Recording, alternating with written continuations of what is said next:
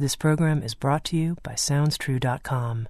At SoundsTrue.com, you can find hundreds of downloadable audio learning programs, plus books, music, videos, and online courses and events.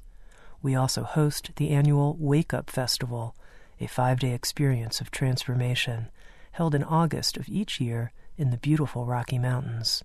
You can also join our free direct access membership program and read transcripts of all of the Insights at the Edge podcasts and search our collection of podcasts with now more than 100 episodes available. At SoundsTrue.com, we think of ourselves as a trusted partner on the spiritual journey, offering diverse, in-depth, and life-changing wisdom. SoundsTrue.com. Many voices, one journey.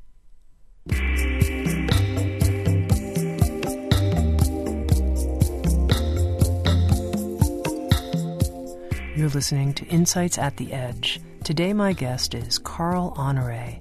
Carl is an award-winning journalist, author, and rehabilitated speedaholic.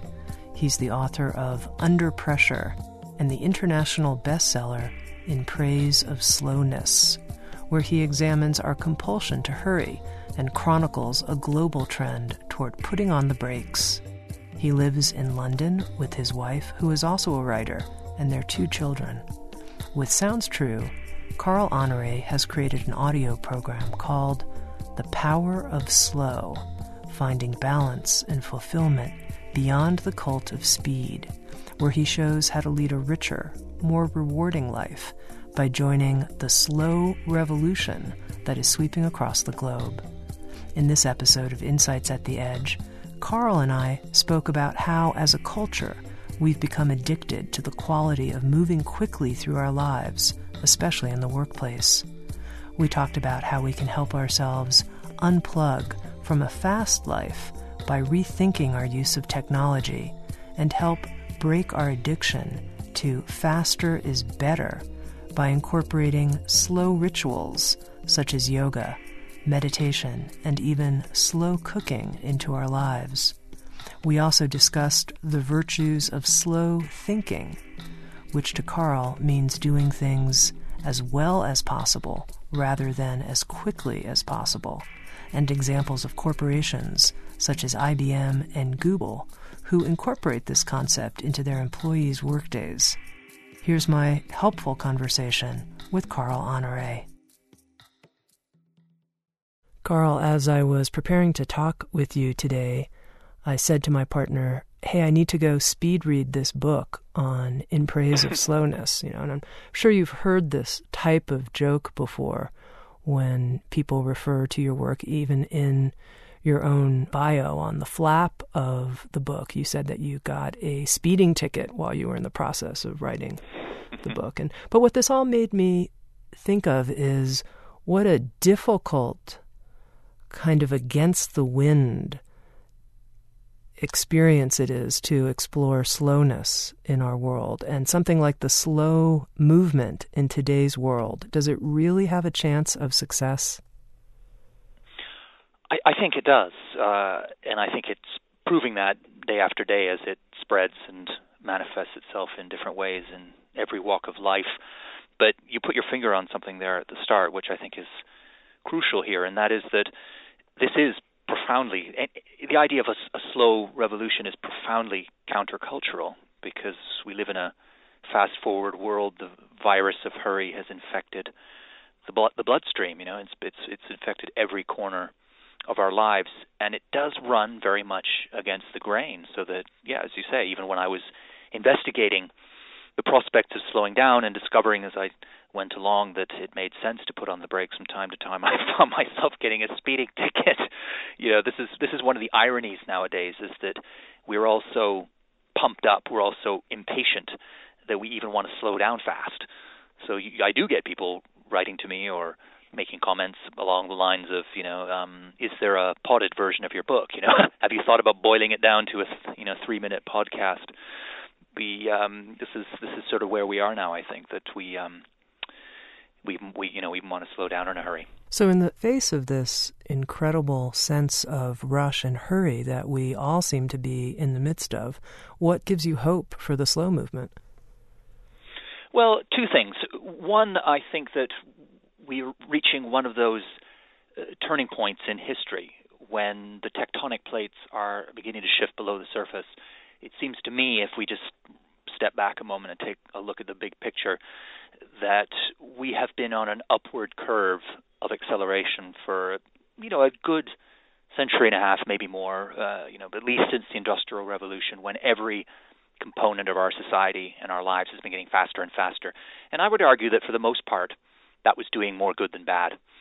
But in recent years, the pendulum has swung to the other extreme, and this obsession with doing things faster and faster, with cramming more and more into less and less time, is now, I think, doing more harm than good. And if you spool back 15 years and made that argument, I think a lot of people would have said, yeah, that makes sense to me, but we can't do anything about it. The world is the way it is.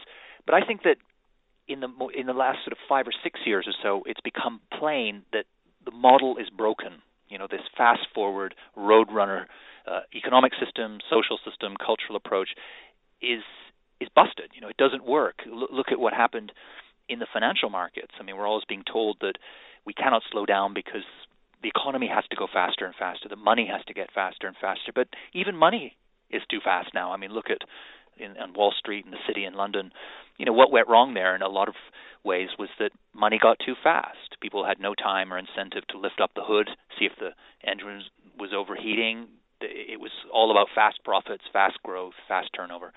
And it nearly drove all of us over an economic cliff edge.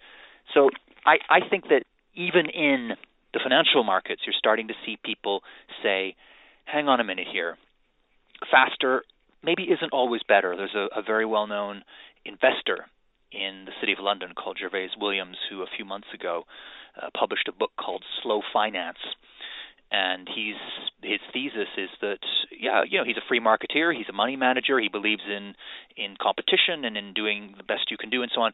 But he has also realized along the way that the markets and the economy and businesses in many cases are just too fast, and it's backfiring on them. So he's looking at ways in his book on how to bring that slow thinking, the idea that sometimes slower is better than faster, into the corporate world. And to me, that shows that the wind is starting to change, that the goalpost is starting to move, and that people are beginning to accept that more and more acceleration is not the way forward. And then, you look at another dimension here, I think, is the environment. It's pretty clear that we cannot carry on along this same path.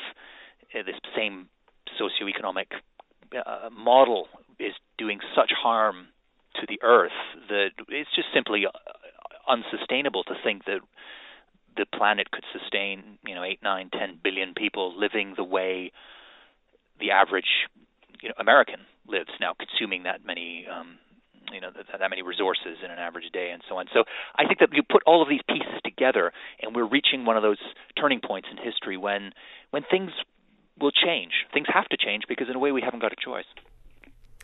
I hope you're right, and I definitely sometimes feel like I'm naturally part of the slow thinking movement, meaning sometimes my mind feels kind of slow. But tell me what you mean by that when you use a term like slow thinking. Well, I guess in a sense there's this is probably the moment to underline what slow means with a capital S. It's not about doing everything at a snail's pace. It's not about doing everything in slow motion. It's about doing everything at the right speed. So there are times to be fast, there are times to be slow, and then you want to be moving through all of those different speeds in between. The musicians use the term tempo giusto, the correct tempo, the idea that each piece of music has a natural rhythm, a natural speed that is best for that piece of music. And if, we all have our own natural tempo, we all have our own internal metronome, and if we can arrive at each moment of our day trying to do whatever it is we are seeking to do, not as fast as possible, but as well as possible, then that turns everything on its head, and that is the essence of living slow. Now, what does that mean for thinking? Well, what we know more and more about the way the brain operates is that there are various gears in our heads. There's kind of what some people call system 1 and system 2, or fast thinking and slow thinking. Fast thinking is that sort of intuitive stuff we do when we make a snap decision. Sometimes that can be very accurate, sometimes a little less so. Slow thinking is about shifting into a slower gear, taking more time, reflecting, pondering, mulling, daydreaming, doing all those things that seem a little bit countercultural at the moment because they take time. But actually what we know from the research is that when people slip into that slow thinking mode, when we're in a relaxed, mellow state, the brain waves move around in the head in more rich, more nuanced patterns, and we get those moments of breakthrough insight, those flashes of genius, those eureka moments, that we're all seeking. And we and psychologists refer to that as slow thinking, and we all know it in our own lives, don't we, that our best ideas seldom come when we're juggling 24 emails or rushing to meet a 5 o'clock deadline or racing to finish a report while our impatient boss hovers at our shoulder. No, they come when we're soaking in the bath or walking in the park or swinging in a hammock. When we're in that slow mode, the mind just moves into a different gear. And you need to have both gears. You need to have various gears. And I think more and more you're seeing people understanding that and creating space, even in fast environments, whether it's in Silicon Valley or, banks, to try and create moments when people can tap into that deeper, richer, more creative, more fertile form of thinking that you rightly call slow thinking. Now, I just want to clarify something you're saying because I think it's really important here at the outset. You're really defining slow more as balance than as just being at a snail's pace. Is that correct? Absolutely, yeah. And I would stand on the rooftops and shout that into the four winds. That is the absolute quintessence of this slow revolution, is that it's not about replacing the cult of speed with the cult of slowness. I cannot think personally of anything worse than doing everything slowly. Not least because I'm actually, my personal tempo, my metronome is actually quite a fast one. So I find it, insufferable to be pushed into doing everything slowly. That would be just as much folly as doing everything fast. The slow revolution, slow with a capital S, is about doing things at the right speed. So yeah, there are times to be quick, times to be slow, and then sometimes there are times just not to have any speed at all, just to be still, to be quiet, to do nothing at all. So it's about balance is another way to put it. It's about finding the right equilibrium, in terms of different speeds. It's about remembering that there is good slow and bad slow. I had to change an airline ticket the other day, and I went to, I called up one of those helplines, and I was left on hold for 40 minutes listening to Enya on a constant loop. And I can tell you that is bad slow. But, I think the revolutionary idea is that people are beginning to grasp that there is such a thing as good slow. Good slow is taking the time at work, for instance, to look at a problem from every angle so that you make the best decision and get the solution right the first time. Good slow can be as simple as just getting enough sleep, or reading a bedtime story to your children without skipping pages and lines. So I think that's what we're at here is good slow, bad slow, and by the same token, good fast and bad fast. Mm-hmm. And I want to talk more about some of the ways that the slow movement is looking at redesigning our world, redesigning cities, and redesigning all kinds of things, our education system. But before we go there, the thing that was really striking me when I was thinking about my own habits of speed is, first of all, that there seems to be a type of addictive quality to moving quickly that I see in my life and the lives of many people. We almost seem to enjoy being busy. I'm an important person. I'm very busy. I have a lot to do. And I almost build sometimes my schedule so that there'll be that adrenaline rush and sense of importance that comes with that. So I wonder what you think about this addiction and the cult of speed that we find ourselves in. No question. I think that speed is a kind of drug, and we are collectively speed junkies. And I think that we're addicted to it on two levels. One is the sort of social cultural level that you mentioned there, that there is such a social imperative to be busy. We feel like if there's an empty space in our schedule, we don't rejoice and think, oh, there's a moment to rest, to reflect, to recharge. We panic. And we rush to fill it with some more activity, and people, you meet people in the street nowadays and you say, hi, how you doing? And people say, busy. It's kind of a badge of honor now to be busy, and somehow not to be busy is seen as a mark of failure or a lack of people being uninterested in you. And I think we sort of wound ourselves up into, or painted ourselves into a corner where we can feel in our bones that this busyness is is actually backfiring, that it's eroding our enjoyment of life and making us less productive and getting in the way of our personal relationships. But we still find it hard to let go of because the taboo against not being busy, the opposite of constant busyness, the taboo against that runs so deep. It's even built into our vernacular. We talk about downtime, dead time. These are pejorative terms to describe what should be a good thing, which is time when you're not racing the clock, time when you're not juggling four things, time when you can breathe for a moment. That's absolutely crucial. And then coming back to the second element here of addiction, I think there's a physical component, almost a chemical addiction to speed that, we know as we start to look into the way the brain works and so on, that when people are in that busy, fast-moving state, there's a kind of adrenaline rush. You get the limbic system lights up, and you're getting dopamine and things fired into the bloodstream, and that gives us a little kick, a little thrill, and that's addictive. And we come back for it more and more. We're hardwired for the quick fix and the rush that we get from delivering one. So we end up in this cycle where we get a little bit of a dopamine squirt, a little bit of excitement, and we go back and back and back, and so that even when intellectually we've decided that this running around, this chasing our tail, this carousel of quick fixes is not working for us, and let's say we do take the first step and jump off the carousel, what happens?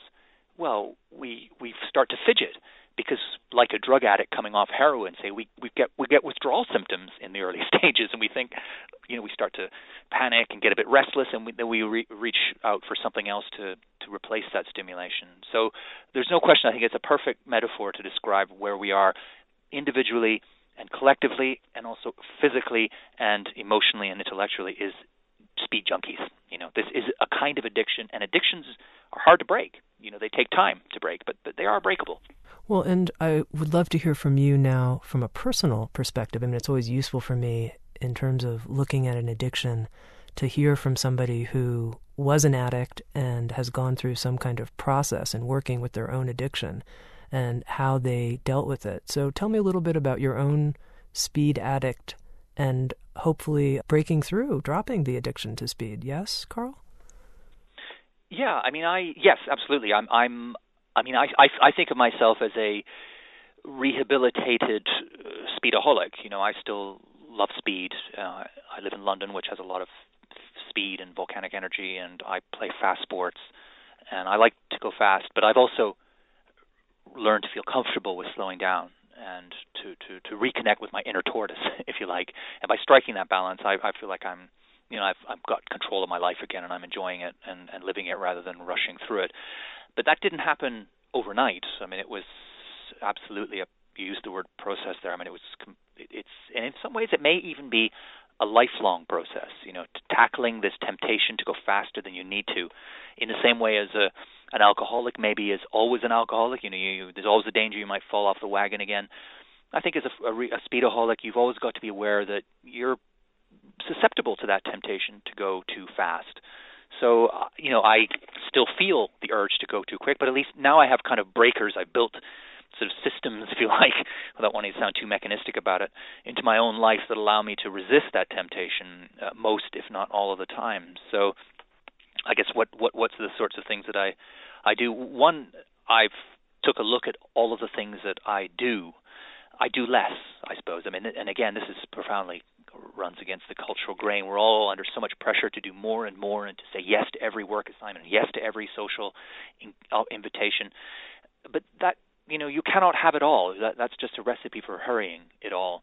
And I think a big part of slowing down is accepting that you cannot do it all and prioritizing, pinpointing the things that really matter to you socially, professionally, emotionally, in relationships and so on, and focusing on those and letting everything else go. And that's a difficult thing to do if you've spent a lot of time, as I had, just trying to squeeze it all in.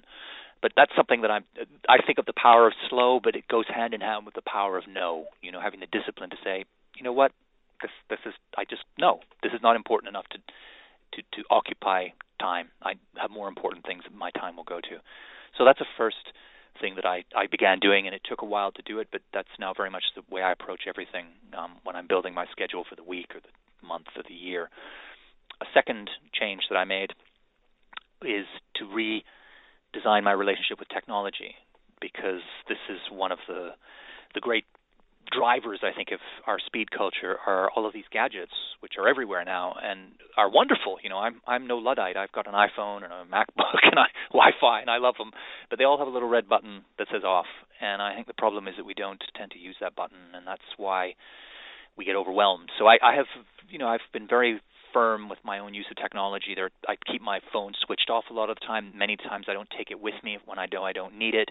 I don't take gadgets into the bedroom ever. I have a space that's just completely free of distractions and electronic interruptions and so on. So that's made a big difference as well.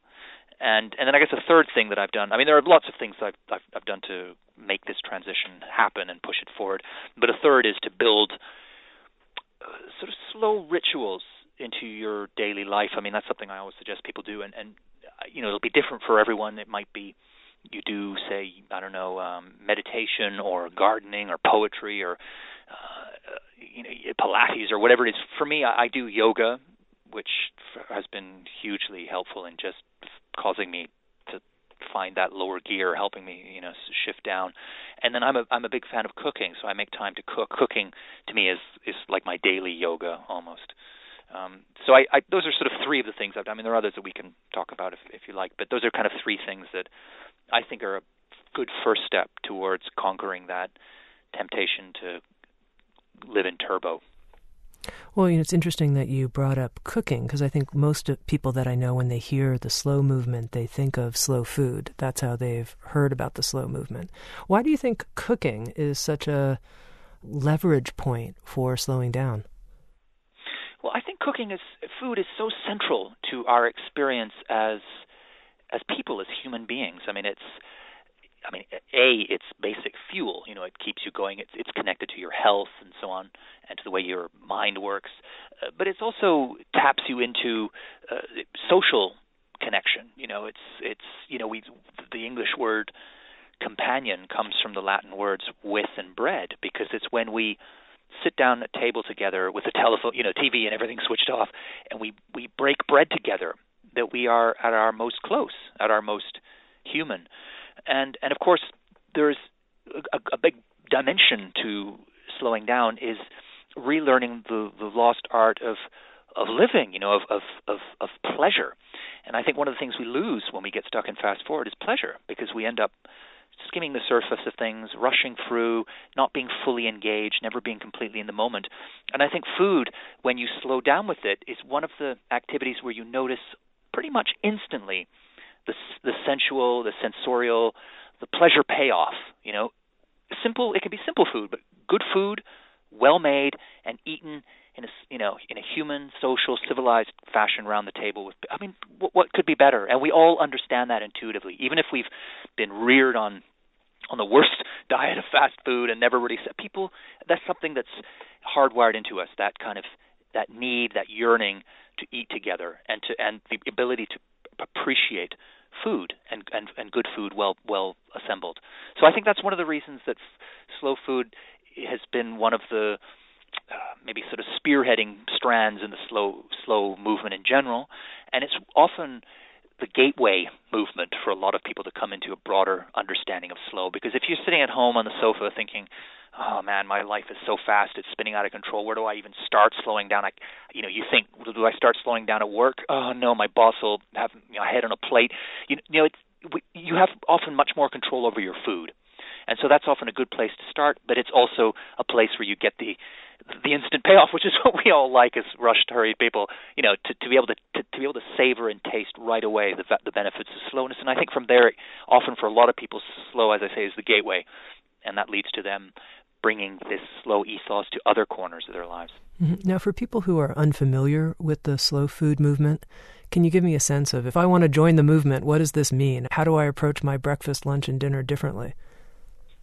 Well, I think that ultimately it's about taking time over food. So that's at every stage of the chain, let's say. So you think about where your food has come from. Instead of buying a factory farmed chicken, you think about buying a free-range chicken, something that's, I guess it's about quality over quantity as well. So that's sort of the flip side of thinking about investing more time. And then taking the time to prepare it, the joy of cooking itself is, as I say, can be very therapeutic. It's my form of yoga almost. And then sitting down with the gadget switched off with people that matter to you and eating together and chatting and having conversation and talking about the food and enjoying it. So I guess the simple thing is time. Devote more time. There are, every person has different tastes and everybody has a different budget. So some people think slow food is all about, Italian loving bon vivant who, drink fantastically expensive Barolo wine and quaff truffles. And that's one end of slow food, but that doesn't have to be everything. You can do something as simple as just buying some tomatoes in the local co-op, bringing them home with, some garlic and a bit of basil or something, and just chopping it up, frying it, making a little pasta, and eating it outside in the garden, in the backyard with your family, and over some spaghetti. And you could feed a family of four for not very much on that, and get the children involved, get them chopping up the tomatoes or thinking about what goes into the food, and make it a convivial, pleasurable experience rather than a chore. And I'm not a utopian. We cannot turn every meal into a 4-course banquet, and there are going to be times when you haven't got time to do all this stuff. But where you do have time, use it and try and make more time. Maybe on the weekends you set aside a couple hours to cook together as a family or with your partner or even on your own, 2 or 3 dishes. You freeze them and then you can heat them up and eat them around the table during the week. It's not a kind of rigid idea of everybody living by some nostalgic notion of every meal being put together with an hour's. We're not all got an Italian mamma in the kitchen, to do that. But bringing some of that spirit, I suppose, to every meal, whether it's breakfast, lunch, or dinner. Mm-hmm. Now, it's interesting, Carl, that you mentioned pleasure and that the pleasure we can find in food when we slow down, and obviously the pleasure from slow sex. And one of the things I've been reflecting on in thinking of why people don't slow down is some sense that they feel inside they don't deserve it. I have more to prove in the world. I have to earn more, get more, do more, because somehow inside I don't feel like I'm enough or I don't feel like I deserve pleasure. And I'm curious what you think about that. We could say the sort of psychological underpinnings, the inner hunger that has us going. Yeah. That's an interesting way of coming at it. I'm not sure if I think that we don't feel we deserve pleasure, because in some ways it seems to me that as we've stumbled into the early 21st century, the whole consumer culture has reached its apotheosis, the idea that we deserve everything now. That's kind of what led to that massive debt bubble that blew up in our faces in 2008. People just felt like, delayed gratification, forget it. I'm just going to go out and buy whatever I want, whatever car, whatever house, whatever holiday, and spend. So I sort of think that we feel that we deserve pleasure, goods, pleasure that we think comes with them, but we feel that we've got to, at the same time, there's a lot of pressure on people to be busy and to be working and productive. So in some ways, I suppose I see we get locked into this cycle where we feel we've got to be working very hard, earning as much as possible, and at the same time, we feel we deserve to enjoy the fruits of that. But we tend to go a little bit too far with the fruits of that, so we end up spending a lot of money, which often puts more pressure on to work harder. So we end up in this cycle of working, spending, debt, more work to pay off the debt, to spend more. So we end up in this kind of vicious circle where, where there's a kind of race to nowhere ultimately. And the horrible irony of that is that we start off thinking, well, we're driving in that direction in order to reward ourselves, in order to have pleasure, to enjoy things, and to earn the status and approval of our peers that comes from working hard and being busy and stuff.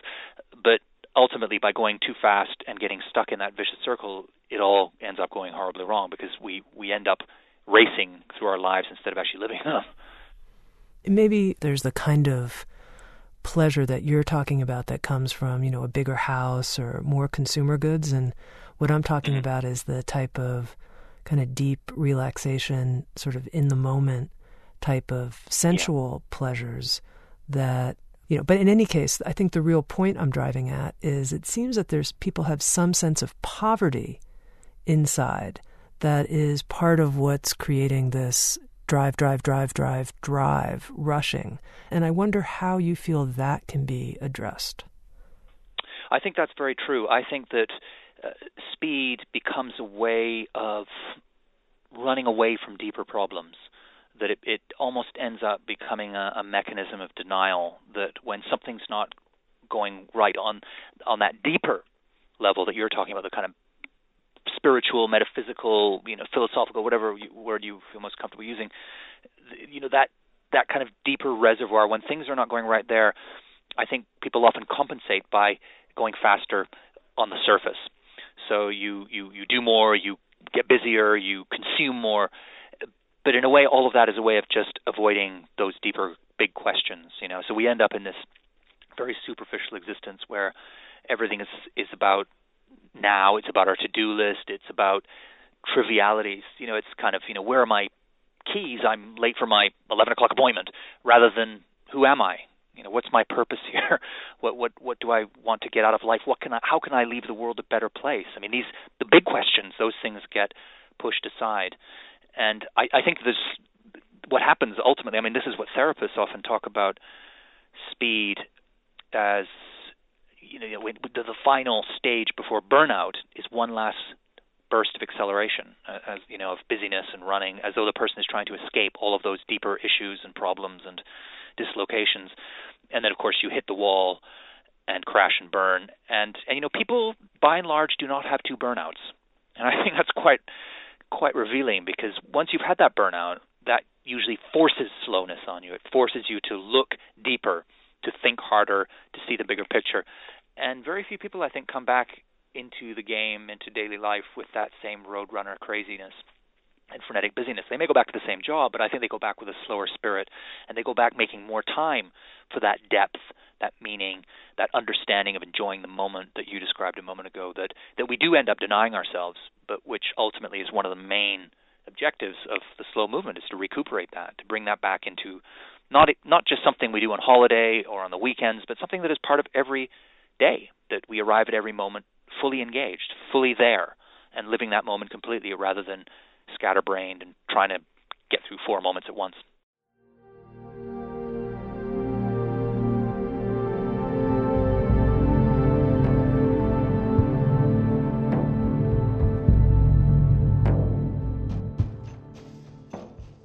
You're listening to Insights at the Edge, produced by Sounds True. If you're interested in listening to previous episodes of Insights at the Edge, they're all available for free in a searchable database as part of our new Direct Access membership program. For more information, please visit soundstrue.com/direct access. And now back to Insights at the Edge.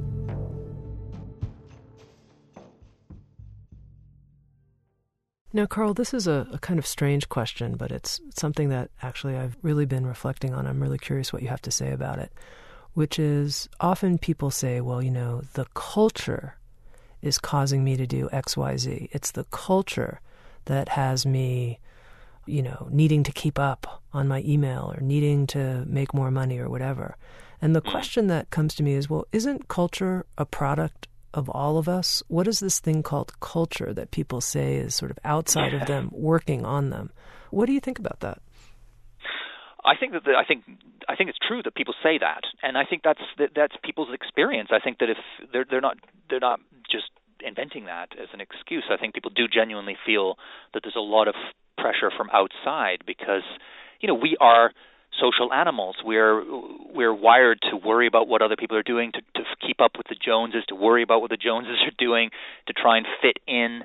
That's what we are as human beings, and that in some ways that's wonderful, and it can lead humanity, and it can lead us individually into some beautiful places. But of course, it has a dark side as well.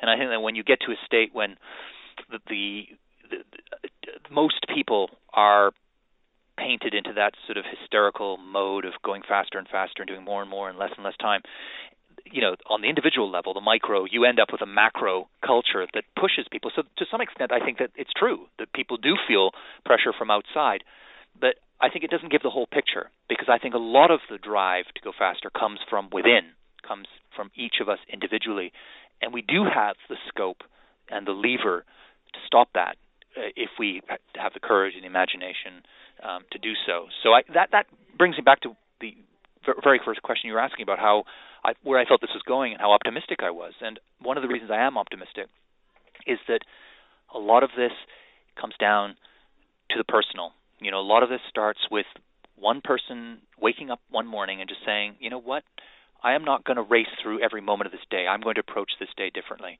And that any social movement that has turned the world upside down is driven from the grassroots. It's driven by people waking up and having those aha moments, whether it's the feminist movement or the civil rights movement or the environmental movement. That pressure comes from below, comes from a grassroots groundswell, and every grassroots groundswell is built by a lot of millions of people changing their behavior and changing their attitudes. So I think yes, there is pressure collectively and culturally, there's no question, but it's not irresistible. And, who can change culture? We can. I like that. Wonderful. Now, I mentioned that I wanted to make sure that we talked about some of the different aspects of the slow movement, and we've briefly touched on slow food, and we've at least said the words slow sex. I'm curious where you think the real examples of the slow movement in action are in the world today. Yeah.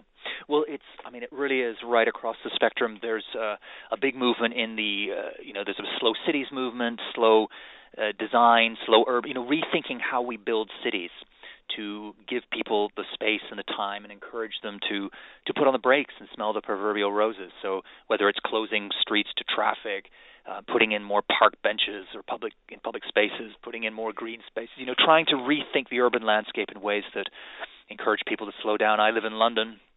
In England, big, bustling metropolis. We now have thousands of public bikes everywhere parked all over the place that you just, you go up, you put your membership card in, and you just ride them off and you leave them in another spot. And that's having all of those bikes in the street all of the time has changed the dynamic in the streets. I drive as well as cycling, and you feel it differently. There's a different feel in the road. There's a kind of slower idea of how to get around London. I think having so many bikes present there is one reason for that. You see a lot of this slow thinking pushing into the world of work. When it comes to technology, for instance, the big high-tech companies telling us to switch off our gadgets, to use them less.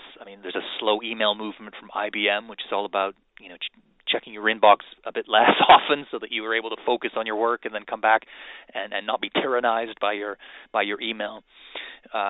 There are, one example of Google with its 20% time. It gives a lot of its engineers and creative people are given the right to devote a fifth, 20% of their working time to their personal projects. So no timetables, no targets, just allowed to do some slow thinking, essentially. Chase hunches, get things wrong, come back, rethink. And some of the Google people refer to that as their slow time.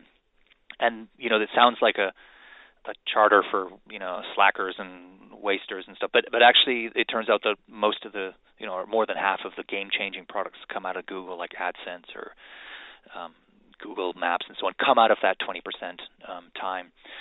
There's a big push within education now to get away from this pressure to stuff children with academic learning earlier and earlier and earlier and test them over and over and over again so that marks and exam scores become more important than learning itself. A big push towards what's called slow education, slow schooling, and you find that in North America and you find it across Europe. What else? Even in the fashion world, of course, fashion is famous for being incredibly fast and throwaway and disposable and here today and gone tomorrow, but a lot of fashion designers are trying to embrace some of these slow principles. So, working with sustainable materials, cotton that's fair traded and environmentally friendly, or encouraging people to buy.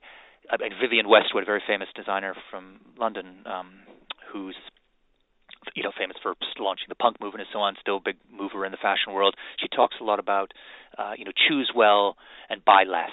The idea, again, of quantity over quality. Instead of buying things that are just disposable, buy things that someone has made slowly. Someone has made with a slow spirit, some extraordinary piece, and keep it for the rest of your life. Give it to your hand it on to your children, that sort of thing.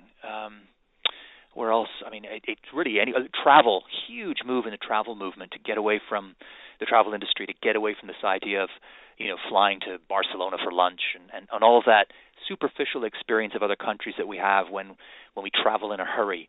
So there's a big push within the travel industry to promote what's called slow travel. So spending more time in one place instead of staying in a chain hotel. You stay in you rent an apartment in a from a family and live in a local neighborhood and sit in a cafe and watch the children playing in the playground and really plug into the culture so that you have a genuine deep experience of the place rather than a kind of box-ticking, guidebook reading approach. So, it's a long list, and I could go on, but the bottom line here is that this slow creed, slow philosophy, really is very simple. The idea that you do things as well as possible rather than as fast as possible. You seek to do them at the right speed.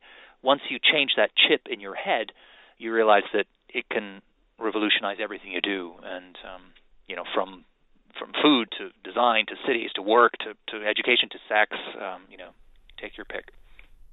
Now, slow parenting seems like a pretty important area for exploration, especially when a child is in its earliest years.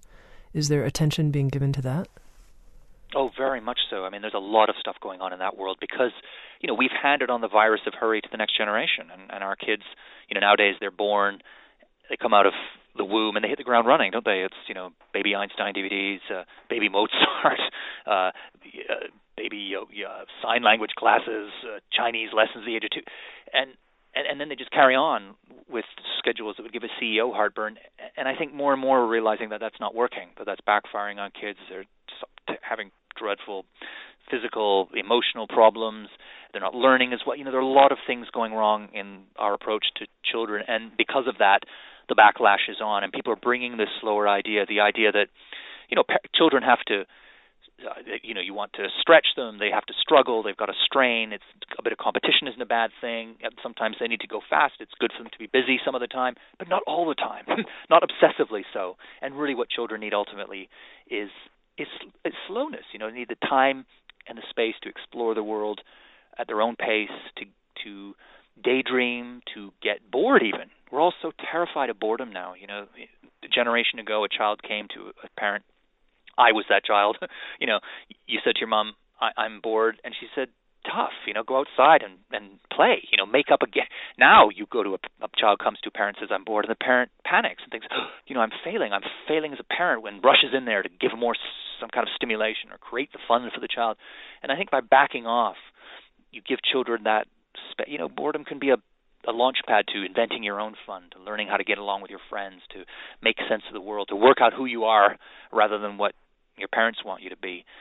And so slow parenting is about giving children that freedom, giving them a bit of more of a free range childhood so that they have their moments of being fast, but they also have some moments to slow down as well. And that's something that really resonates with people, I think, especially the generation of parents who can look back on their own childhoods when they did have that time to explore, to mess around, to come up with stuff on their own, and then they compare it to what they and their neighbors have been doing to their own children, where they get up in the morning and there's every minute of the day is organized, and starting to feel, is this really what we wanted for our children? Is this really what we wanted for ourselves?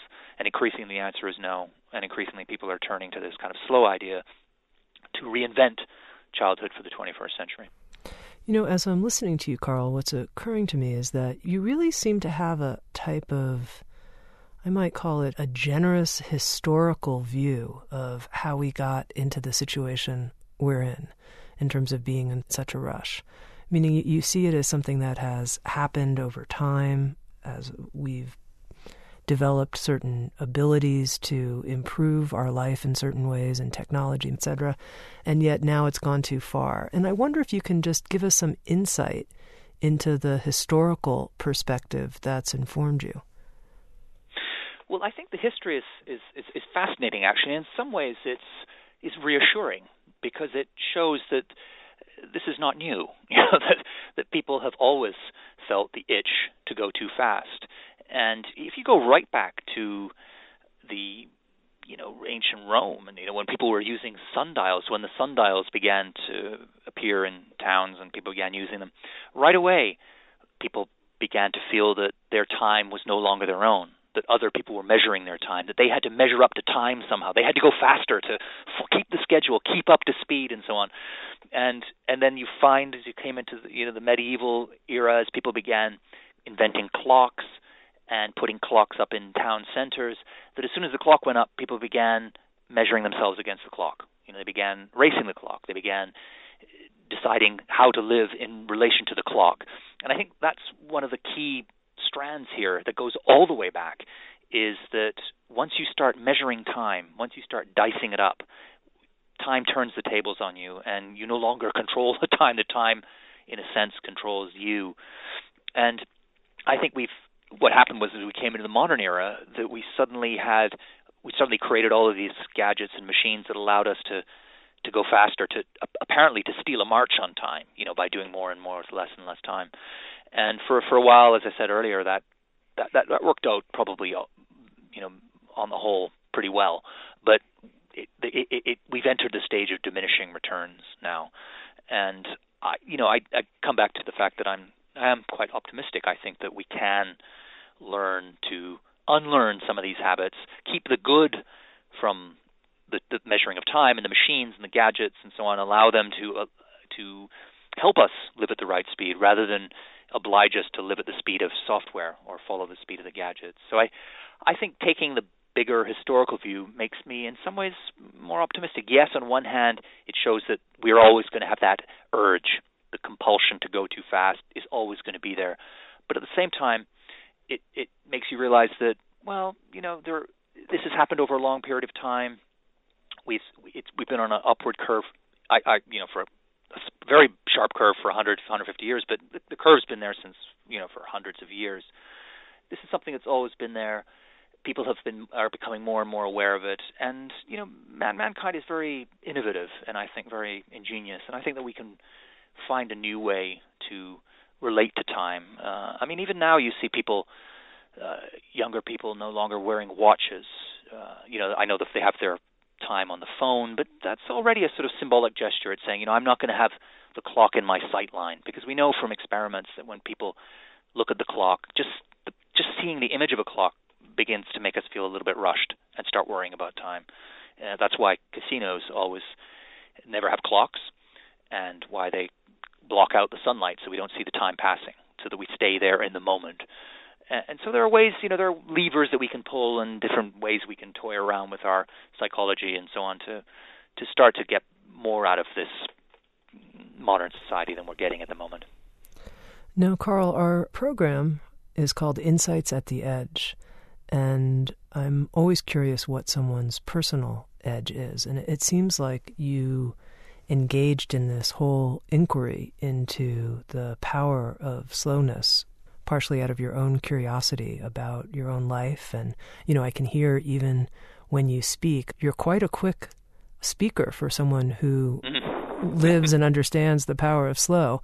I'm curious, is this whole idea of slowness still a central question for you, or have you moved on? And if so, what is the central question at work in you now?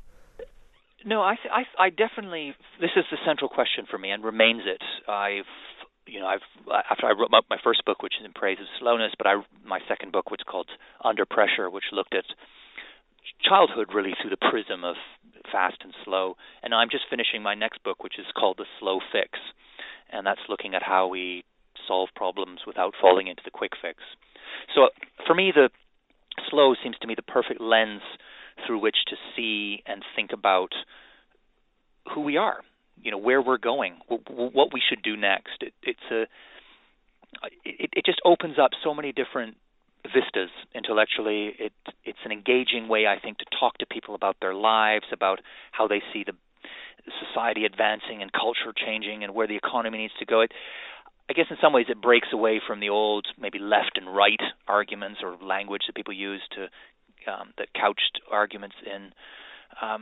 In some ways, I guess that's really what it boils down. What the human condition in some ways perhaps boils down to how fast and how slowly we choose to do things, because it's not only in choosing the tempo that we determine our pleasure from an experience or how well we do it, but it also says something about how much value we place on an act or a moment.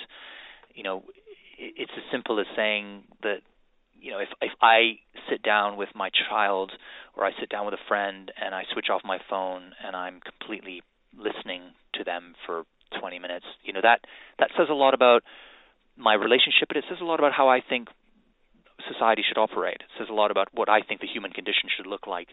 And in the same way as slow food, every time you put a morsel of food on your fork and put it in your mouth, you're making a statement about how you think agriculture should be constituted, how farm animals or farming should be done, what the supply chain should be. So all of these things are connected, and I just think that for me, slow is a wonderful way in to these different conversations, and it remains a kind of guiding light for me, absolutely.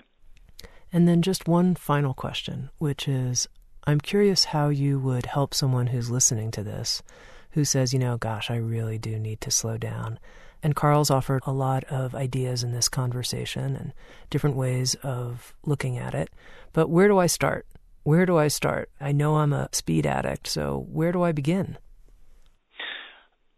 Okay, I'll say one thing before I give a suggestion on where to begin. I just want to underscore the fact that being slow it ultimately is a state of mind, that it's a bit like changing a chip in your head, because people often think or fear that slowing down means throwing in the towel. It means, leaving the city, giving up your career, moving to the country, moving to the Rockies, growing carrots, in a shack somewhere. And that's one expression of slow, but it's not the only one, and it's one that many of us would probably run away from. I think slow really ultimately, and I've said it before, but I just want to say it once more, it's getting to this notion that you arrive at every moment trying to do whatever it is as well as possible instead of as fast as possible. You're looking for the right speed. So I guess to that person sitting there thinking, how on earth do I slow down? I suppose I want to reassure them that, you can do it, and you don't necessarily have to make huge changes in your life. You probably can make a huge headway towards finding your inner tortoise and living better and so on, living more fully, more slowly, by making some smaller tweaks. So, but I'll come back to some of the things that I did. I think the first step for all of us when it comes to putting on the brakes is just do less. That less is more, and maybe sit down, look at the last week or the average week, write all of the things that you do on a piece of paper, order them in order of priority, what's most important and what's least important, and you'd be surprised how easy it is to cut things at the bottom of that list. I mean, we just fill up our schedules with fluff, with distraction, with things that are not important. And I think to see it in the cold light of day on a piece of paper, you think, goodness me, I devoted how many hours to watching TV, or how many hours to, my email in the middle of the night, how many hours to just wolfing around on the internet. I think when you see it written down, it's often a bit of a jolt and a wake-up call. So I think that's a good starting point. Another, again, in the same way as I slowed down, think about your use of technology. Just ring fence a time every day when you switch everything off. You're just not reachable. Maybe it's an hour, starts as an hour on Saturday morning, and it grows to be most of Sunday afternoon. Whatever, depending on your circumstances. But find moments when you can get off the grid. And then a third suggestion is to identify some activity, as I said earlier, for me it's yoga and especially cooking, something that puts a brake on you, that helps you find that lower speed, that lower gear, and helps you, sort of re-educates you into the joys of slowness. And I think with those 3 points, even just pick one of them to start, and go with it, and don't be impatient, because slowing down takes time. The slow revolution will be slow for all of us, and for at the collective level as a society. But it's also slow. It's a process. It's a transition individually. So don't get disheartened if you feel a bit fidgety, if you feel panicky. and you think, I can't do this, I need to speed up again, stick with it. It's worth it. Wonderful, thank you. I've been speaking with Carl Honoré. He has created with Sounds True a 3-session audio teaching program on the power of slow, finding balance and fulfillment beyond the cult of speed. Thank you, Carl, for being with us on Insights at the Edge. Thank you. It's been a pleasure. SoundsTrue.com. Many voices, one journey. Slowly we go.